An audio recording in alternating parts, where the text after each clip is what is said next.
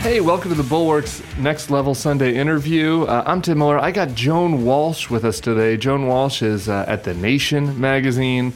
She's the author of a new book, Corporate Bullshit, which we get into. This is a little bit more political than the fare I usually prefer for our Sunday show, but it's really worth it because I've just been blown away by my unexpected internet bromance. Can it be a bromance with a man and a woman? I don't know, whatever you'd call it. You know, internet affection between me and Joan Walsh of late. She came to our New York event, and I think that this interview will kind of bring a little bit of a different perspective. I hope you enjoy this.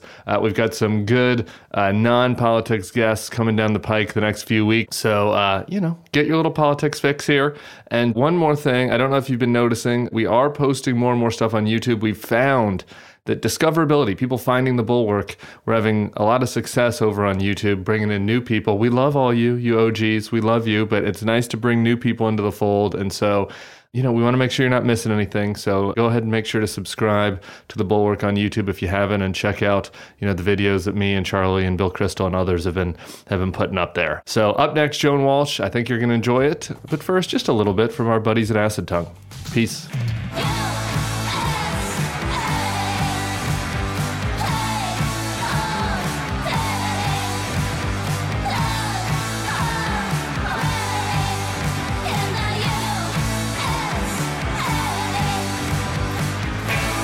Hello and welcome to the Bulwark's Next Level Sunday interview. I'm here with Joan Walsh, the great Joan Walsh, who's a lot taller than I thought when I met her in person, of The Nation and many other things. She's the author of a book coming out later this month, Corporate Bullshit. Joan, I want to start here. So you're a big wig at the Commie Nation magazine, and here you are on a podcast run by neocon exiles and a former conservative talk radio host in Wisconsin. What is happening? World. I don't know, Tim. If you told me this, well, it's going on 8 years now that I think we've all kind of been in so you're getting used to it. Figurative bed together. So I'm getting used to it, but as you know, I love Charlie, and I'm going to do a profile of Charlie if it kills me. I really think that would be a fun matchup. But yeah, I do too.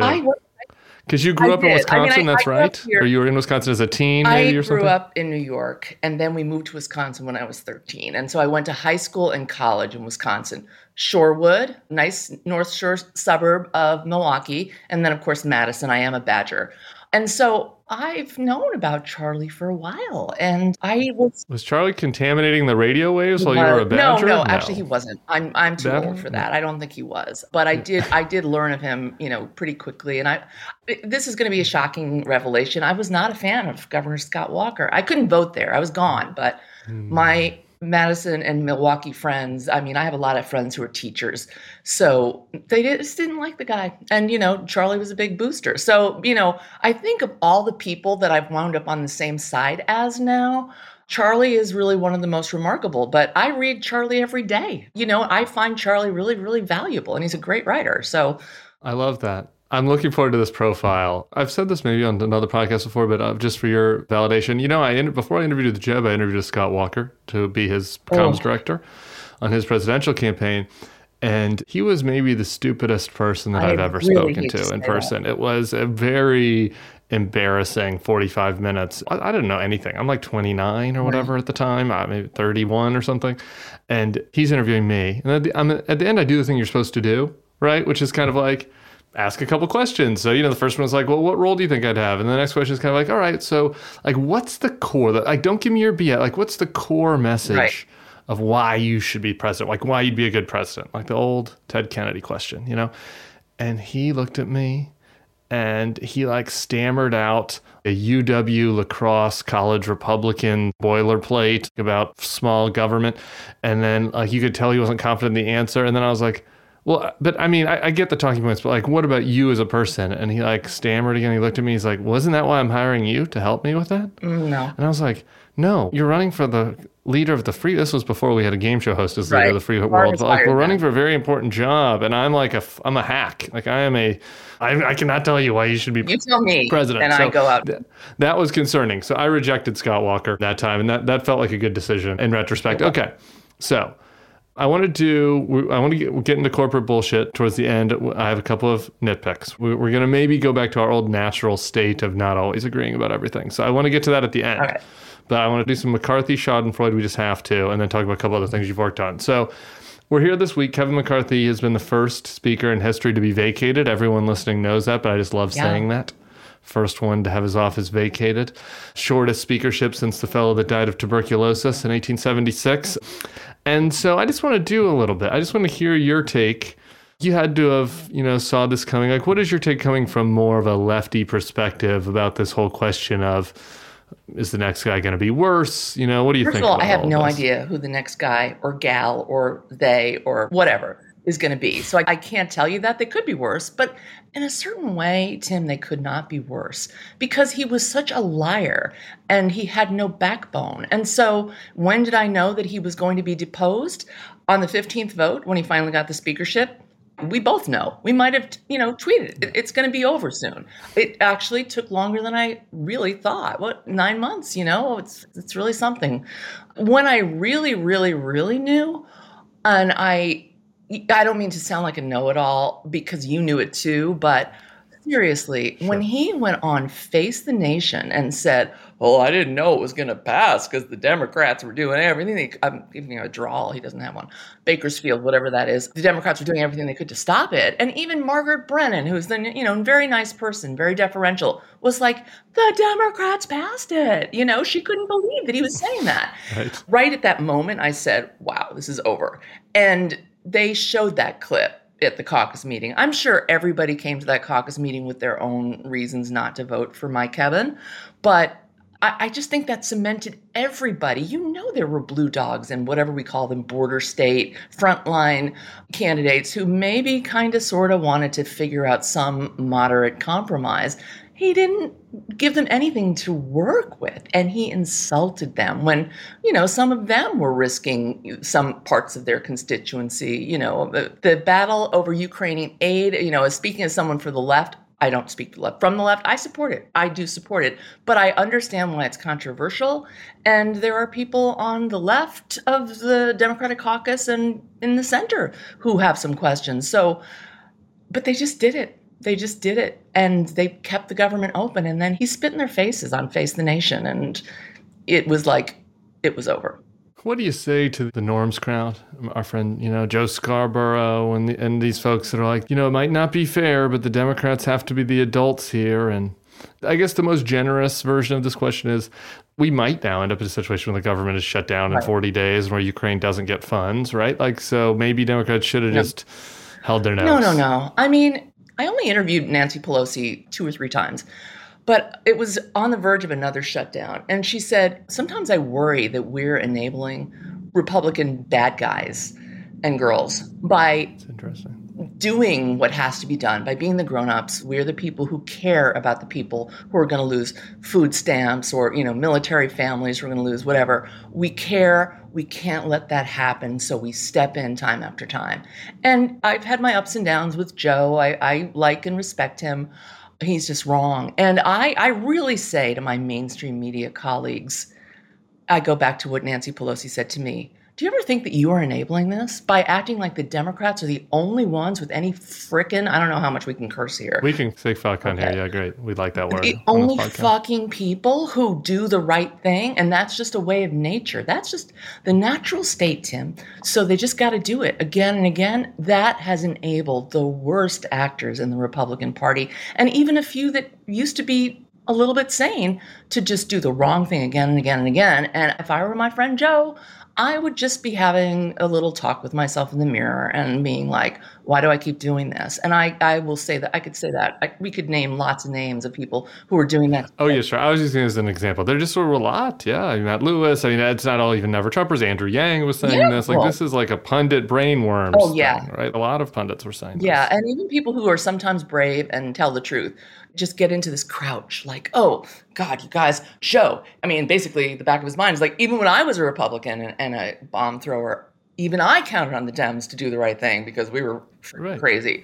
So it's just like, I am so tired of it. I am just so tired. What did you think? Did you hear Kevin relay a story about how Nancy said to him in private that the Democrats would? Did you hear this? Yeah. During his press conference, he was like, yes, when I moved the motion to vacate down to 1, I had a private conversation with Pelosi where she said that she'd have my back.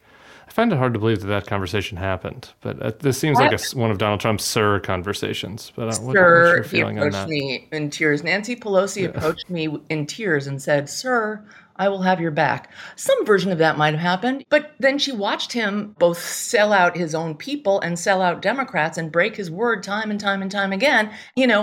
Obviously, he wasn't in control of what Matt Gaetz did. No one is, including Matt Gaetz. But he does this while she is grieving for Dianne Feinstein. Be cynical if you want. She was my congresswoman for 25, 30 years. Like it or not, they are friends. I'm sure she's very sad that Dianne passed, especially in the way that she did. So she's away at a funeral, and you guys are making this move. If she ever said any encouraging words to Mike Kevin, she had the right to take her word back after things he did. And then this week, I'm sorry, she should have left. I believe Dianne is lying in state at City Hall. Oh, I knew that was going to happen to us. Final thing on this, the Nancy thing, just while we're on it, because we didn't talk about it much on the Wednesday show, is that little dwarf Patrick McHenry, who jams the gavel down. He's like, "I'm mad at you Democrats. I'm mad, and then I'm going to take away Nancy Pelosi's office." Whenever I ask any of my Republican friends in D.C., I'm like, okay, are there really any normal people left in Congress? I keep hearing there are, but who are they? His name is always one of the ones that comes up, and he's this little angry leprechaun taking away Nancy's toys because he lost to Matt Gaetz. I mean, the whole thing is pathetic. He took away Steny Hoyer's today. He kicked Steny out of whatever little lair Steny has. I mean, I don't care. But right. Yes, but it's still pathetic. It's so pathetic. She gave more space to Denny Hastert. And, we don't have to go there. Denny Hastert, his poor victims. I mean, again, not to pick on my friend Joe, there are so many people doing this today, but this is what we collectively have enabled to some extent, each of us in our different ways. Let's just say that. And now you see, what are they doing today? It's so urgent. There's so much happening. And they're taking away Nancy and Steny's little hideaways. I can't wait till Hakeem Jeffries, I don't know, puts Patrick McHenry in stock or something. Here's your space. Just stand here for a few days and they could make him walk through a little dog door or something, like the little door inside the big door. They could make him walk through one of those. Okay. I think so. That's enough of Mike Kevin. The Bulwark listeners have gotten wall-to-wall Mike Kevin coverage. We got to take our schadenfreude where we can get it here. I'm sure that they've been enjoying it. But I want to talk about another Bulwark favorite. He actually tweeted one of our articles recently, and so I was hoping that maybe this person might do some learning had he explored some of the other material on the site, and that is Robert F. Kennedy Jr. I was so impressed. I guess maybe as somebody that has a lot of regrets in life, I feel like I'm now in community with other people who have been like, I missed that one and take responsibility, moved on. You wrote a piece about the vaccine autism link based on RFK Jr.'s claims way back in the day with Salon. 2005. Yeah, with Salon, I guess, which was retracted to, 18 years ago now. Now his campaign's back up. He's repeating a lot of these claims. He attacks you, Salon. And so you wrote about this recently. So give folks who kind of missed this a backstory. You could have just ducked and pretended like this wasn't happening, but you wrote about it and took it head on, which I appreciated. Yeah, I mean, I had just taken over as editor-in-chief of Salon. I was the first editor-in-chief after our founder stepped away, David Talbot. Great guy, good friend, very, very, very conspiracy theory minded. That's not an insult, that's a description. Did he write Season of the Witch? He did, and that's a great book. It's so good. That's so good. It's about the history of San Francisco. Oh my God. It's unbelievably good. But then he went on to just a lot of Kennedy conspiracy theories. He believes that both Bobby and Jack were killed by, I don't know, the CIA somehow, maybe Alan Dulles. Not personally, he never says that. I don't want to insult anybody. I just want to stick to the truth. Okay. And so I just taken over. I kind of inherited this relationship with Rolling Stone and Jan Wenner, who I also wrote about recently, where somebody who's not taking responsibility for his mistakes. Yeah, I know. Oh, because, none of those black artists were really part of his zeitgeist, nor were they articulate. But, okay, I digress. So I inherited this partnership with Rolling Stone, which once I took over was not easy because they also wanted people to believe that John Kerry won Ohio and therefore he was the president. And I assigned somebody with Jan's money to look into it. And the Diebold machines. The Diebold, exactly. Yeah. And he found that had not occurred. And Jan wasn't happy with me. So then along came the Bobby autism piece. And he made the claim that the CDC had falsified and taken down and switched and this whole study, suppressed a study that showed the link between vaccines and particularly the thimerosal. Now I've gone too far. Once you say thimerosal, you've gone too far. No, but anyway, this is interesting. The CDC had basically suppressed this information, this research that it had done, and that it knew that there was a link between vaccines and autism, childhood, mainly measles, mumps, and rubella vaccines, and suppressed it. And, Big Pharma was behind it, blah, blah, blah, blah, blah. Our partnership with Rolling Stone included me doing all the heavy lifting of editing, but they were going to do the fact checking. And that was important, right? And they, they at the time, and probably still do, have a really robust fact checking department. When they assign a real feature, it's fallen short in a few other cases. But anyway, part of what I said that was, really the mea culpa part, I had misgivings and I just didn't really push hard enough. I knew that Jan was on my board. I had just taken over. David Talbot was on my board. I liked my job and I wanted to keep it. Right. And we had great fact checking. So everything was good, except it wasn't. From the minute it went up on the web, we started getting irate and also erudite letters explaining what we got wrong. And it just went on and on and on. And we kept appending corrections and corrections. And then Seth Mnookin wrote a book that dealt with this, and he did the research to show that, I don't know if Bobby did this intentionally or stupidly. He had cut and pasted from a transcript of a CDC-sponsored meeting where they discussed this research, and he had cut and pasted kind of one of the worst sins of journalism, because we've all been tempted. It's like, this is a really good quote if I just chopped off the part where he says, I don't actually... The first three words? Yeah, the first three words. And he had done that, and he had chopped it up, and he had put things in different orders and made it sound like these people were all in on this big pharma cover-up. They were not. And when we saw that, it was humiliating, but we took it down. Now, there's still an argument about, whether you should take things down or just leave them up and put, big caution tape or something. We did take it down because it was sort of like so bad you couldn't correct it. And Anyway, honestly, what really provoked me was not that I'm a good person, which I'm a wonderful person, but Bobby started saying that Big Pharma got to me. Like, okay, I have a nice little apartment. Big Pharma. No, never. Didn't try. You're not on the Pfizer payroll. Moderna? Moderna's not throwing a little cash in your way? I can't retire. So this podcast is still looking for sponsors if Moderna is out there. Moderna, Pfizer, J&J. Yeah, we're accepting sponsors. We did take it down, guys. No, I'm totally joking.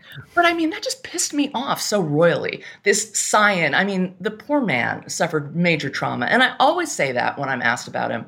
He might be crazy, Bobby Jr., but we might be too if we lived through what he lived through. But anyway, he's going around now in real time saying that Big Pharma got to me. And I was just like, no, the truth got to me. Conscience got to me, Bobby. And I'm not here for that. So, I guess in some ways I was defending my own honor, not really necessarily doing a mea culpa. But as you know, it was a mea culpa. You did it. Your book was great. And it's just like, you got to do it sometimes. It's like, here are the reasons that and it is, it's not an apples to apples comparison, but the similarities is like the things that I feel the most bad about is I look back at I wrote this, I was like, it was with Palin I knew. Right. I know something is wrong with this. It smells bad. I still like John McCain. I still respect him. There are other rational. I still have my career. I still have other opportunities. It's when you're like, man, I smelled it, but I just kind of ignored the smell for various reasons. Like that's the part that I think is... I think a lot of people experience that. I think that's important to speak it out loud because it's important for that is a good learning for the next people. When something smells bad, it probably is bad. It really is. And I say this in the piece, part of my self-justification was everybody was super busy at Salon. We were always overworked. Sure. The 2000 election, Florida recount, and then 9/11 turned us from a sleepy little web publication that published maybe once a day to a 24/7 publishing operation with the same number of people. So it was really, really always really hard and really fun. It was great. But I told myself, I'm the editor-in-chief. First of all, the buck stops with me. But also, I'm a good editor if I really use my brain, and I can do it. And I don't want to dump this on my news editor who's drowning, or my features editor. Likewise, he's doing 10 things at once.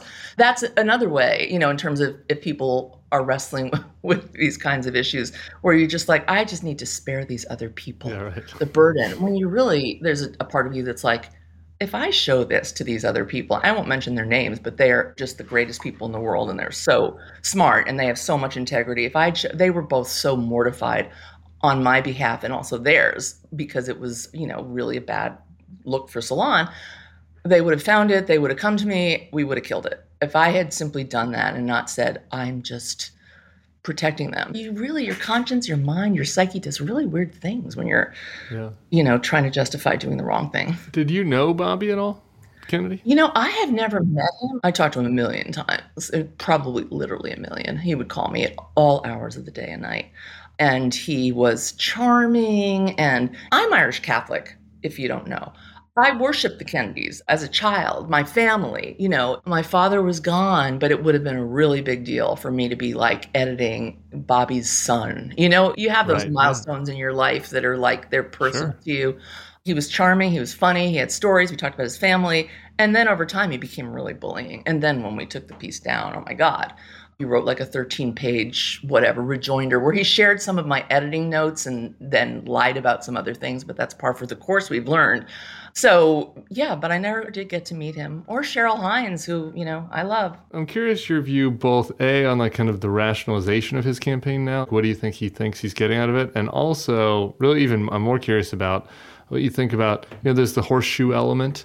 Yeah. Like you must have people in your life, right? I assume, since you're like of this world, who are like far lefty, progressive hippie folks that have jumped on this bandwagon that's sort of Trumpy leftism that RFK represents. My beloved friend David Talbot has, and he's all over Facebook with it. And I just do my best not to comment and just wish him a happy birthday or whatever. It's an interesting species, the lefty horseshoe jumper. For people who don't understand this concept, it's like instead of a straight line, our politics is a horseshoe. And so there's the middle on one side, who's like the bulwark centrist kind of middle. But then there's the other side of the horseshoe where the far right and the far left get kind of close to each other. And some people sometimes jump over, right? Because they're so far on the left. And I think RFK is just like the prime example of this. He wasn't a moderate Democrat. He was a very progressive Democrat who's kind of gotten on board. And my theory is you get, all these institutions are bad. It's Occupy Wall Street. It's the government. It's, the left, the conspiratorial thinking. And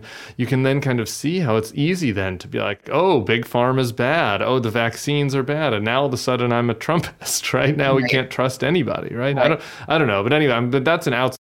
What's your take on it? Obviously, I know of the theory.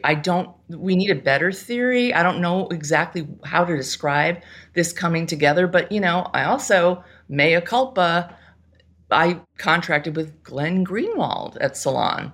Another example. I do think it's definitely you're conspiracy-minded. Glenn was right about a lot of stuff. We were doing some torture. R.I.P. Dianne Feinstein. You were definitely to my right, but you shone in the moment when you released that report on torture. We tortured. Glenn was writing about it. And I don't know. I mean, he left Salon. He took in Snowden. But I think there is an element of you're a conspiracy theorist.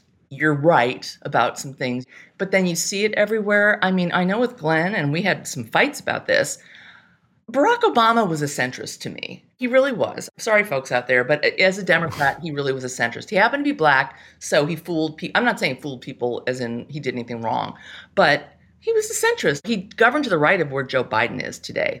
Don't you think so? For sure. On economic stuff, for sure. And I think even on foreign policy, I would say. Probably on foreign policy. He got us out of Afghanistan. He warned Obama against escalating, the troop numbers when Obama did that. He was the first one to come out for gay marriage. He forced Obama out on gay marriage. Sure. I don't love everything about Uncle Joe, although I do love Uncle Joe. But to get back to Obama, Glenn saw similar things happening under Obama. There was still a lot of drone warfare. I'm not saying there was torture, but there were some sketchy things, foreign policy, other things. And I think once you see it, you can't unsee it. And there's a certain kind of integrity in saying Bush did it, but now Obama's doing a lot of the same stuff. But then, I don't know, then you just go off the cliff, or the horseshoe comes around and you just are either imagining the worst or seeing the worst or believing the worst. And that's where he went. We've got the same thing in terms of Russia, where, obviously it's a staple of Trumpism. The Russia hoax was a hoax. Russia did nothing wrong. Putin is a great man. But There's the horseshoe theory, then there's also the tankies on the left who support Putin. Putin did nothing wrong. People like me who believe that Russia did interfere in our elections in some fashion, Russia hoax, MSNBC, shit libs, they all went, and then, the war happens in Ukraine, and suddenly the Ukrainians are the aggressors, and NATO provoked it, the US provoked that.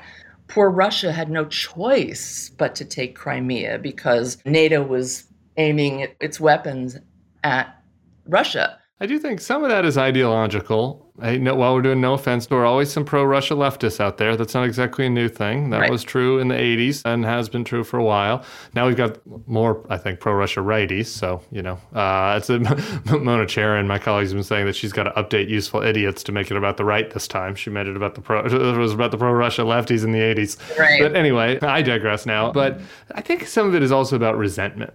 And that's the common line, I think, between Kennedy and Greenwald. I don't know Talbot, but the people we've been talking about is they are resentful that the, whatever you want to call it, center-left, corporate lib, whatever pejorative or compliment you want to use, neoliberal, they resent that this crowd is at the state dinners and on television and getting the contracts, and that they feel like a personal desire to want to take them down. And resentment can lead you to some bad places, right? And I think that what you're saying is right, is like, if you are correct that that group missed some things, they missed some things going along with the Iraq War, they missed some things with the Great Recession. But like, once you're convinced that those people are bad, right, and that everything that they do is bad. They're not just wrong, they're bad, right? Yeah, then that incentivizes. So I think that there's like that personal resentment, contrarianism is a big part of it. Yeah, I would agree. Although, again, I have to say, Bobby could retire and, live out his life with his dogs and his wife and his falcons and everything else. He's really, apart from losing his dad, which is terrible, Bobby's done well. Glenn's done really well. But Glenn got a lot of money to start The Intercept, to lead The Intercept. God knows what else he's gotten. Glenn's doing well. There's no substitute for recognition, though, for being seen. Yeah. Kennedy's, like, his family, they've got statues and sculptures. There's no there's no amount of money that's a substitute for that. That's true. Yeah, that's true. Anyway, my last thing on RFK, I think the conventional wisdom, Nate Silver weirdly wrote in Barry Weiss's thing that because he always has to be counter-conventional wisdom now. So he wrote, the counter-conventional wisdom is that Kennedy will help Biden, and Kennedy would hurt Trump if he ran as a third party. Oh, right. It's a counter conventional. Yeah, but I thought that was the conventional wisdom. Right. That's what I think. But anyway, I'm of the view that Kennedy would hurt Trump, actually, and help Biden, because I think because of this, that we're talking about at this point, to be mostly kind of MAGA types that would go for Kennedy.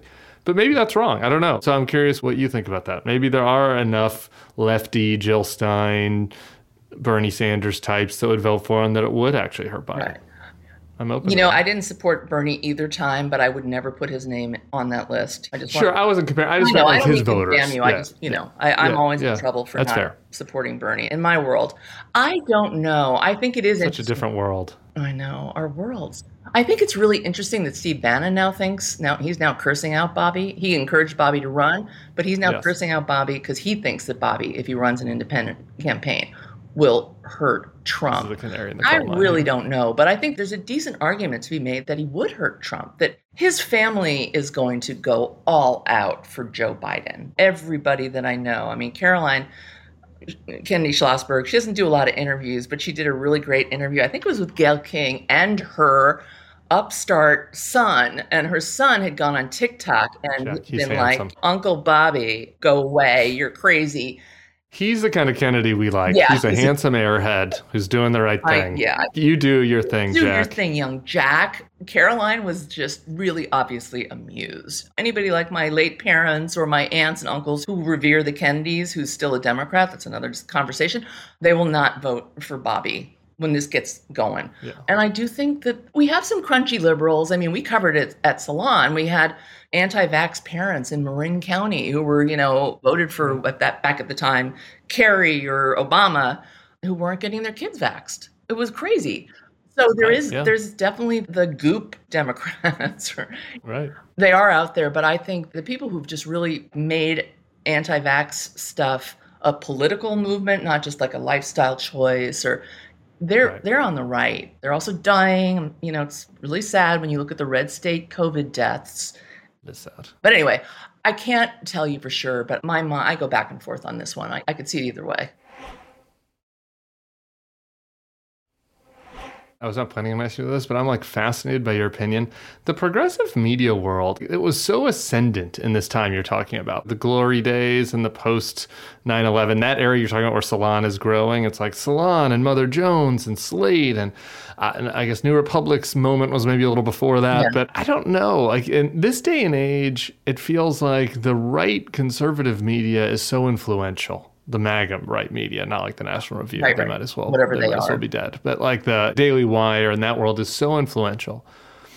And it feels like the left media, I don't know, Brian Butler, a friend of mine who was at Crooked, who just started a new Substack, kind of made this point that he's like, he doesn't feel like when he was coming up in the 2000s, the lefty media was so vibrant and it was challenging authority, and he feels like it's stagnating a little bit. I'm curious what you think about that. Well, I wouldn't necessarily say the lefty media like Salon. I would say the blogs. That's when Talking Points Memo, I think Brian started there. Yeah, he did. Bigby. There was the Iraq War, the late Eric Boehlert, my good friend who also worked at Salon, did a lot of reporting on this, that the blogosphere really exploded around post-Florida recount, post 9/11, and around the Iraq War, when so much of the mainstream media, there were people at Salon, including David Talbot, by the way, who supported the Iraq War, who were like, we've just got to stop Saddam. They didn't believe that he had triggered or, funded 9/11, but he's a baddie, you got to get rid of him.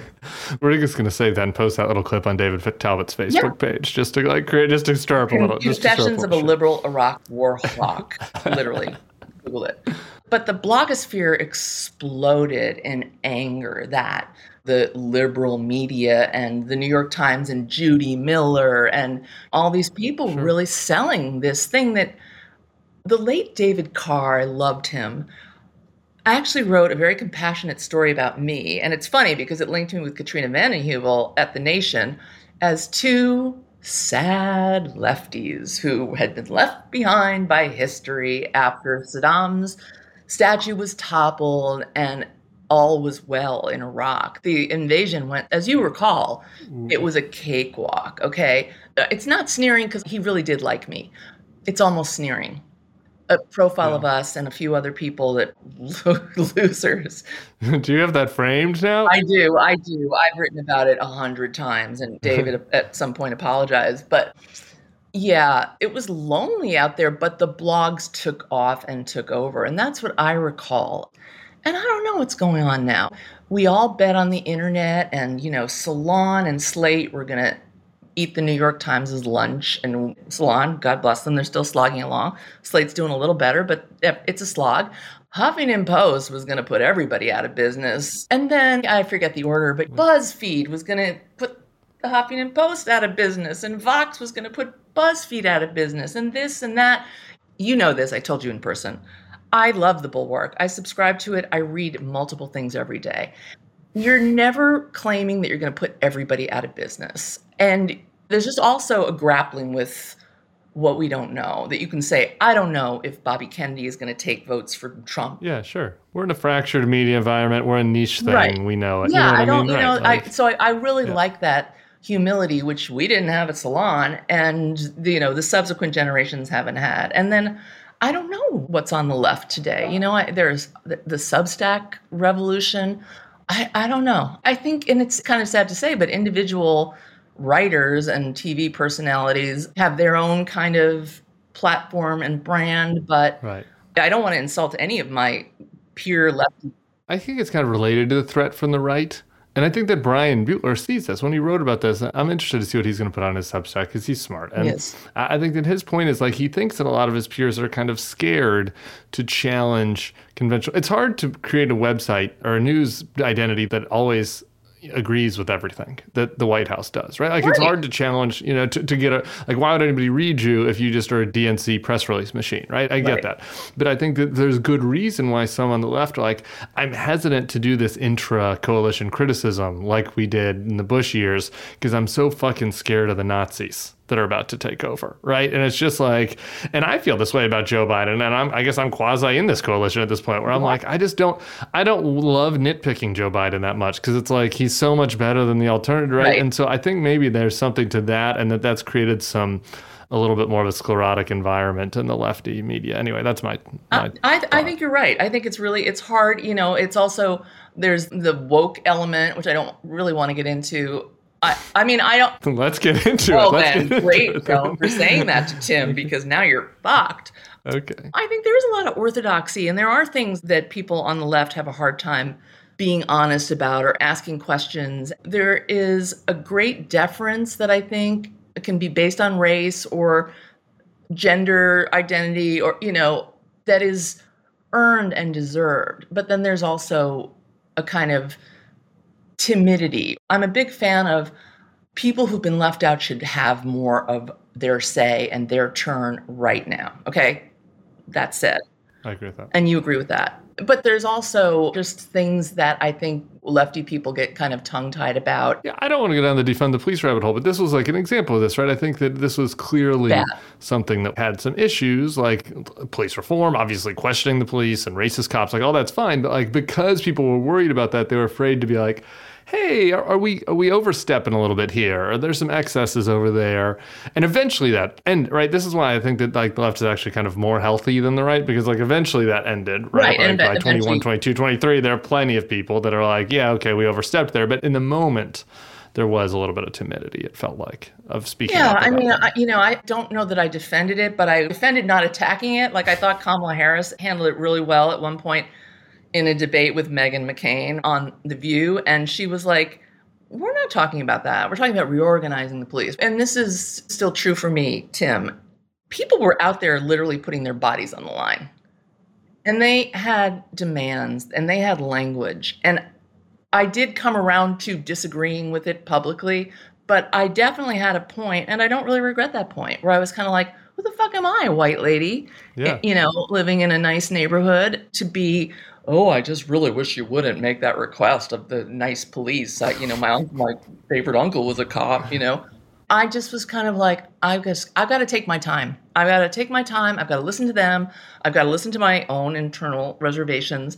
I don't regret that. It's messy. Again, I do feel like liberals, progressives, whatever, are grappling with that more openly or more honestly than certainly, forget about MAGA. But I think it's just a tough time. And I think on Biden, it's so funny. I'm privy to many left conversations that are semi-private, so I won't mention any names. But a couple weeks ago, major panic attack about, Biden's numbers and, Democrats don't like him, and Democrats really do like him. But anyway, they'd like somebody else to run.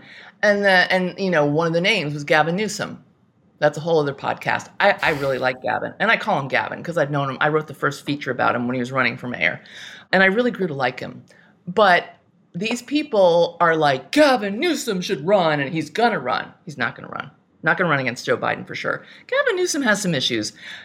A lot of them are public. But now they're freaking out because LaFonza Butler, his appointee to the Senate, worked for Airbnb for a while after a career in the labor movement. There's just a level of bedwetting, to use a term that people do use, on the left and among liberals that is just like, you don't have any say about it. Joe Biden is running. If something happens to him, God forbid, we'll face that then. But why are you people, David Ignatius, not on the left, but why are you people sitting around coming up with reasons that Joe Biden is going to be terrible, or, should step aside, or, take your victory lap, Joe, but don't give it to Kamala because we don't like her either. It's just like, come on, people. It's no wonder sometimes my old people find the left annoying. I always say that. Sometimes lefties listening get mad at me. They're like, sometimes y'all can be annoying, some of this stuff. It's just like, really? When we mad at her about Airbnb? While we're doing the identity stuff really quick, and I'm going to get to your new book next, but I'm just going to admit this. I did not read it. So I was not in fond with Joan Walsh era, so maybe I'll go back to it now. But you wrote, What's the Matter with White People? Why We Long for a Golden Age That Never Was. I mean, this is kind of like, this concept is related a little bit, right, to the, I said, let's go there on the woke stuff. This is related, a little bit to what that whole mindset, right, that white people want to maintain a society that maybe worked for them in the 1950s. So anyway, what was behind the idea to write about that? It's a really good book. I stand by most of it, but not all of it. It's kind of like half memoir and half political analysis, and I don't think I ever really nailed it perfectly. But I come from a family where my dad was a Christian brother, Irish Catholic, stayed super, super liberal, especially on civil rights. And most of the rest of my family, they were classic Reagan Republicans, or Reagan Democrats, but they're Republicans now. Yeah, sure. Although some of them wouldn't vote for Trump, so that's good. And I tried to understand that and be a little bit sympathetic, but also be like, Republicans, I'm sorry, Mitt Romney, God bless him for everything he's done, but he sought Trump's endorsement in 2011, 2012. What did Donald Trump have going for him? Birtherism. That's what made him a force in the Republican Party. And Mitt Romney lowered himself. And I think he knew what he was doing. He never looked happy doing it. Some people were really overtly appealing to whiteness and being overtly racist. And then he and Paul Ryan claimed that Obama cut Medicare to give it to those people on Obamacare who had the Obama phones. Didn't happen. You know what I'm saying?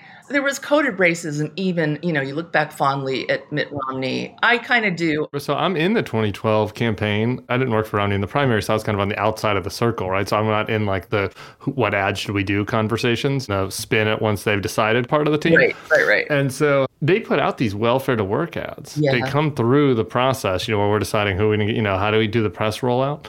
And I just remember being like, why are we doing this? What is this? And they're like, oh, this polls well. I'm like, oh, well, that's why. I wonder why it polls well. Right? We're talking to we're talking eventually to the Obama Trump voter. That's who that ad was for. Well, and Stuart Stevens is a good friend of mine, and I'll tell you this now. It's just that's what they were doing, and it speaks directly to this kind of white angst stuff. It wasn't as overt as Trump, but that was the point. Right. That's what I loved about Stuart's book. Stuart just really owns it all. Yeah. He really does. And Stuart and I clashed back in the day, as you and I did. And he's from Mississippi. He finally sat down and was like, yeah, that's what we were doing. We didn't mean to. It's kind of like me and RFK Jr. I didn't mean to. I just didn't want those other people to have to work too hard. Yeah. We tell ourselves stories. And then at some point, you can't tell yourself that story anymore. And Stuart is somebody who really owned it. And some other people have too. And you have. Some people, need to go a little further for my taste. But Trump is in my book. It came out in 2012. Trump is in my book.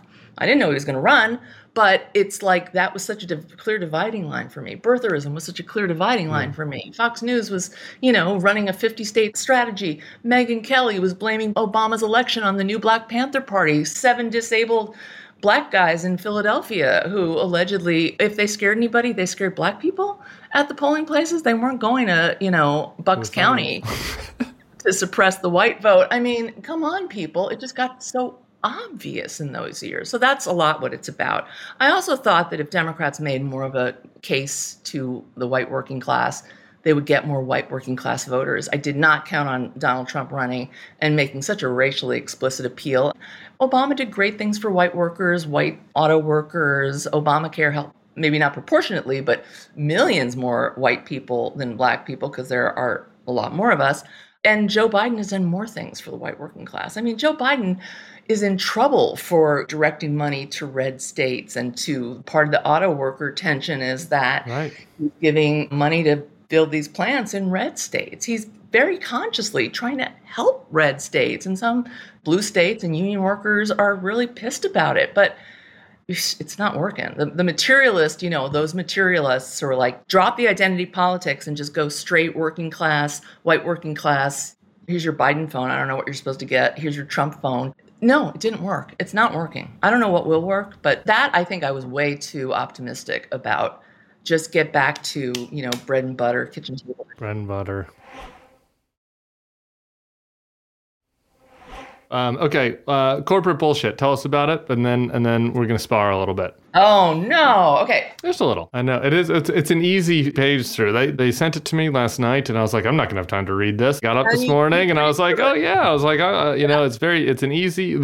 Ryan Holiday, who I've interviewed for this, he's like, your next book, you should try to write a perennial seller. And I was like, what's that? He's like, it's a book that will still be relevant in 2052. And I'm like, I don't know how to write a book like that. This is kind of like that, conceivably, right? Because it talks about the corporate bullshit that's been going on since the 1920s, right? whenever you started it. Right. Or, I mean, even we go back to slavery and everything old is new again, because defenders of slavery, yeah, they were racist as fuck, but they often couched their defense as in, we've done so much for the Negro race. They were just a depraved, demented people who we brought over, and we gave them good jobs and religion, and we protect their women. So the DeSantis curriculum. Yeah, it was, they wrote it. John Calhoun, former vice president, racist, secessionist of South Carolina.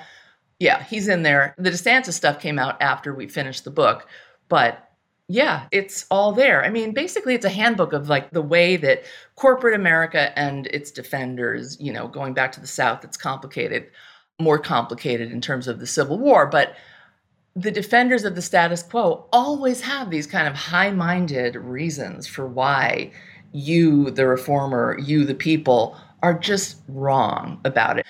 One thing I liked about the project, there was this unbelievable data bank of quotes, and I didn't compile them. I found a handful, but they needed to be organized. And what we decided to do was organize them not in terms of, okay, here's a chapter on global warming, here's civil rights, here's slavery, but rather around the common arguments that they trot out to defend everything. So obviously they deny things are a problem.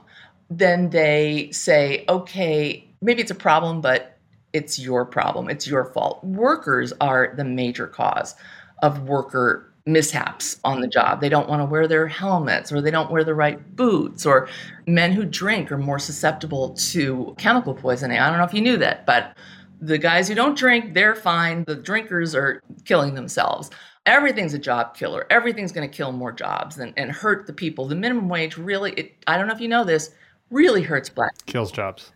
Well, it kills jobs for sure, but it really especially hurts black people's jobs. Because for whatever reason, people would hire them for below the minimum wage, but they don't say they're not worth the minimum wage. Just like we all just kind of know what we're talking about. It'll hurt young people and black people. There's always a high-minded social reason for why we can't solve these problems. And then there are just like out and out lies, like the way, and we do have a little case study about the way the oil and gas industry absolutely knew about climate change, knew why, had made some attempts at amelioration and reform, and maybe we should do something about this, guys. And then we're like, holy shit, no, we're not. And just went into complete denial, which has now been, there are books about it. And so it's really kind of remarkable how often they recycle these same defenses for different reasons. And we felt like it's kind of like a handbook of fighting back and understanding that they're almost always wring. Maybe not always. It made me feel a little bad, I will say, going through it because of my dalliances in corporate PR in between campaigns. And I have guilt about it. And I look back and also a little bit of humiliation and shame because like I'm reading some of these and I'm like, yeah, we basically did this for various clients. And I love the old examples because they bring into stark relief the newer parallels. Like our emaciated child workers could kick anybody's ass. Like your coddled asses of the kids who are not child laborers. Yeah, well, they're real tough. The one I liked, meat is just as good with age, like whiskey. Like an old whiskey. I liked that. Lead helps to guard your health. That was the National Lead Company that said that. So anyway, it made me reflect on some of my clients in a negative way. And I do think that it is useful in that as like a playbook for understanding just these tools and just how they look a lot sillier.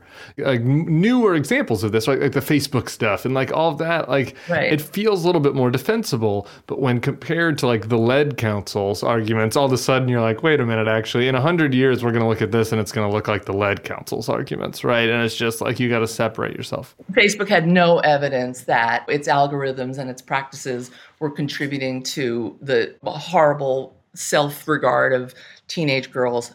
You did. And, the Sacklers saying the problem isn't our product and the fact that we're getting doctors to overprescribe, it's the addicts. Make the addict the enemy. Right. And they did that. They actually succeeded, even though they've had to pay a lot of money. Really sick people with pain, chronic pain, can't get pain meds today in a lot of cases because we've criminalized that and made them seem like addicts. That's we can have a whole other conversation. Okay. So here are the ones that I didn't feel guilty about. My old Republican, muscle started to flex. Okay. I just want to do it. A couple of the things in your playbook. One is free market knows best, and the other is you'll only make it worse. These are like two themes that corporations and their defenders use to fight against various regulations. I just got to say, okay, I hear you on that, but the U.S. economy is doing way better than the European economy for a reason, right? I think there are definitely some regulations, the over-regulations that are happening in some of these other social democracies that are preventing growth, that are hurting middle class incomes. Our median income is pretty darn good compared to Europe. Right. And you only make it worse argument is true sometimes. I mean, in your beloved California, CEQA, these environmental review laws that were well-intentioned and whatever, regulations, like they did have unintended consequences in certain cases. And there is a reason why you can't fucking build anything in California and why it's really expensive and why people are moving. So don't the free marketeers have some points here? Occasionally they do have points, and probably in the case of CEQA, I mean, they do. I used to be more of a NIMBY, and now I'm like, build everywhere, YIMBY, Right, welcome aboard. Right, okay. But on the other hand, look, part of why we're doing better is that we poured a shit ton of money into the pandemic relief and really helped a lot of people. That's one reason. We've just invested a lot in the economy. So I think that's an argument for the free market doesn't always know best. And we also have a whole chapter on calling things socialist. And now Marjorie Taylor Greene, even Mitch McConnell calls Joe Biden a socialist. And Joe Biden's got the best answer. He's like, I'm not a socialist. I beat the socialist. I kicked Bernie Sanders' ass. I'm not a socialist. But they deride these things as socialism when a lot of us, I guess myself included, I probably once thought I was a socialist, but I'm not anymore. I'm a social democrat. Very heavily regulated capitalism is the answer. Okay. And I was just in Scandinavia for the first time. Can we meet in the middle on medium regulated capitalism? No, we need very heavily. How about medium to medium high? Reasonably regulated capitalism, which we totally would disagree about. But anyway, you are in Scandinavia. I know this was going to be my next question. So you want us to become Norway? I really That's do. Where you're going with this? Yeah, I know there were problems, but I just have to say this. I was with my sister and brother-in-law. They took me as a gift for my 80th birthday. I like to say I'm 80 now because people say you look really good. It was my Medicare birthday. You do look great. Anyway, we would run into these people who were, like waiters, people at like the fancy hotels where we were staying, and they'd be like, oh, we love the US and we're so overtaxed and da-da-da-da-da. And then they'd be like, oh yeah, I'm taking off 3 months for paternity leave. Or, it's just been so great because we have free childcare and blah, blah, blah. So in the span of a conversation, they go from being like, we hate taxes and we love lean and mean US, and then we love our quality of life. I mean, basically, like, it's really pretty sweet over here. We would just like to have another car. They don't even have dishwashers. Like, I mean, they don't? I don't think so. I don't think they even have dryers. No, I think they're still hang drying in Norway. Come on, no. I'm pretty sure that's right. We can Google it. We have more dryers here. I can promise you that. We also have more people, friend. per household, we have more dryers. All right. Yeah. Anyway, I hear. Okay, yeah, that's fine. I get it. Hopefully we could live in a world again where we can decide whether or not, we want to live in Norway or whether we want to live in Colorado. Like, I think Colorado with Jared Polis is doing very well within the American system, some regulation. I don't think we got to go all the way to Norway, but that's okay. That'd be a reasonable debate for us to be able to have. Unfortunately, it's like Nazism or a game show host, and probably not Nazism, but a game show host autocracy versus... Okay, hold on. What's the nonsense? We have dishwashers. Okay, Sebastian is telling me that the internet says that Norway has dishwashers. So maybe I'm not right about everything. I didn't see clothing out on the clotheslines, Tim. They've got dryers too. I'm not sure. Okay, we'll go to that. Right. We'll go to Google on that. All right, that's it. We're going to rapid fire really fast. First rapid fire question. You said you changed your mind on NIMBY to YIMBY. Is there anything else you've changed your mind on as you've been reading the Bulwark and seeing the light of your socialist past? Any other issues you want to reflect on? What I really enjoy about the Bulwark is that you guys are still really grappling with what you believe. You're just really not sure. You want everybody to have a dryer. I get that, Tim. But other than that, and so do I. I lived for 6 weeks in an apartment without a dishwasher. Yeah. Never again. It sucks. I want to be more ready to grapple with things I'm not sure about than I feel like I have been. And again, that feels like a luxury of not being on the brink of fascism, but I'd like to put it in my back in my portfolio, even while we're on the brink of fascism. Because if we slip over to fascism, I'm not really going to have any choices or a dishwasher. So, I better YOLO, rethink your priors while you can. I'm rethinking many of my priors. I hear that. Okay, well, we have a politician who most disappointed you. I should have this one. I have very low standards. That's a great answer, actually. I have low standards. I forgive and forget. Like we said, this whole thing about LaFonza Butler. How about Andrew Cuomo? How about your governor, Andrew Cuomo? Did he not disappoint you a little bit? Oh, great. Oh, my God. I was never a Cuomo. Thank you. You saved me. I was never a Cuomo-sexual. And he's too conservative for me, and he's an opportunist and a freaking asshole. But did I watch those daily COVID briefings for a while on my sofa under my blankie with a cup of tea being like, I don't want to die? Yes, I did. Did I laugh at his jokes and the boyfriend and all that? Yeah, I did. I had higher hopes for a minute, but I always knew he was an asshole. Were you a John Edwards or an Obama person in 08, or Hillary? Were you Hillary? Oh, my God. I was a John Edwards person, but I don't even remember that. But, John Edwards was the Dodd. Okay, so I've given you both your answers then. No, you haven't been disappointed by John? No, I was very disappointed, but I never really cared. That he was a way for a lot of people to get out of the Hillary versus Obama nightmare. Yeah. And then I went to Hillary, so that's a whole other thing. And I have no regrets. Love her. You shouldn't. Okay, final question. You wrote another book we haven't mentioned yet. It was with the father of my friend, Will Nevius. Oh, my God. I don't know if you know this. And this book is called Splash Hit. I've also not read it. It's about baseball, apparently. Yeah. I don't watch baseball. So my final rapid fire question is, tell me something about the San Francisco Giants or about my friend Will Nevius' father that I can use to embarrass him. Either one of those will be acceptable. Chuck Nevius is just a great person. So I can't do that. I loved the San Francisco Giants. I shared season tickets. I got season tickets to that. That ballpark was built in 2000. And I, at the last minute, was asked, they had a photo book, and Chuck had written some introductions based on the building of the stadium, which was actually very interesting. And it was privately funded. We didn't have to do corporate welfare. And then, at some point, someone realized the stadium is built. The team actually went to the postseason that year. We really should have somebody come in and write about the actual stadium and the experience of it. And they hired me. And I can't remember how little I worked for, but it was little. But I got an all-access pass. My daughter and I had tickets for the rest of the season, for the postseason. We got to go in the dugout. I love Barry Bonds because he was nice to me and my daughter. Fight me. I don't care. I have other reasons for loving Barry Bonds, but it was really one of the greatest experiences of my life. And this is a great job. This is great. So if you're listening, Scott Woodward, athletic director of LSU, or Josh Kroenke, president of the Denver Nuggets, or any of my other teams, I will take this job. I will do it. I will do a very light work, very soft, no hard questions, easy peasy book about your team and your stadium in exchange for full passes. I want dugout. I need full all access pass, and I will do the Joan Walsh for you. I got into the locker room. I would always ask permission. Is everybody decent? I wasn't doing a job where I required to go in there, but I did get to see people stretching and stuff. The other job I would like. No promise that I'll ask about the decency, but everything else you've said. You don't have to. I did, but I'd like to be in charge of stretching before the games, because when you watch those guys get their hammies stretched, there's a beauty to it. That's all I'm going to say. Also, Dusty Baker is my lifelong hero. Okay. So. We're going to end on the hammy stretching porn. Joan Walsh, this has been so delightful. I have to tell you, among the things that I look back on with regret, which is a lengthy list as we've been discussing, I don't know that I would have given Joan Walsh a chance in 2007. And it was a me problem, not a you problem. Just I bought into the bullshit. And I was just totally wrong. You were delightful.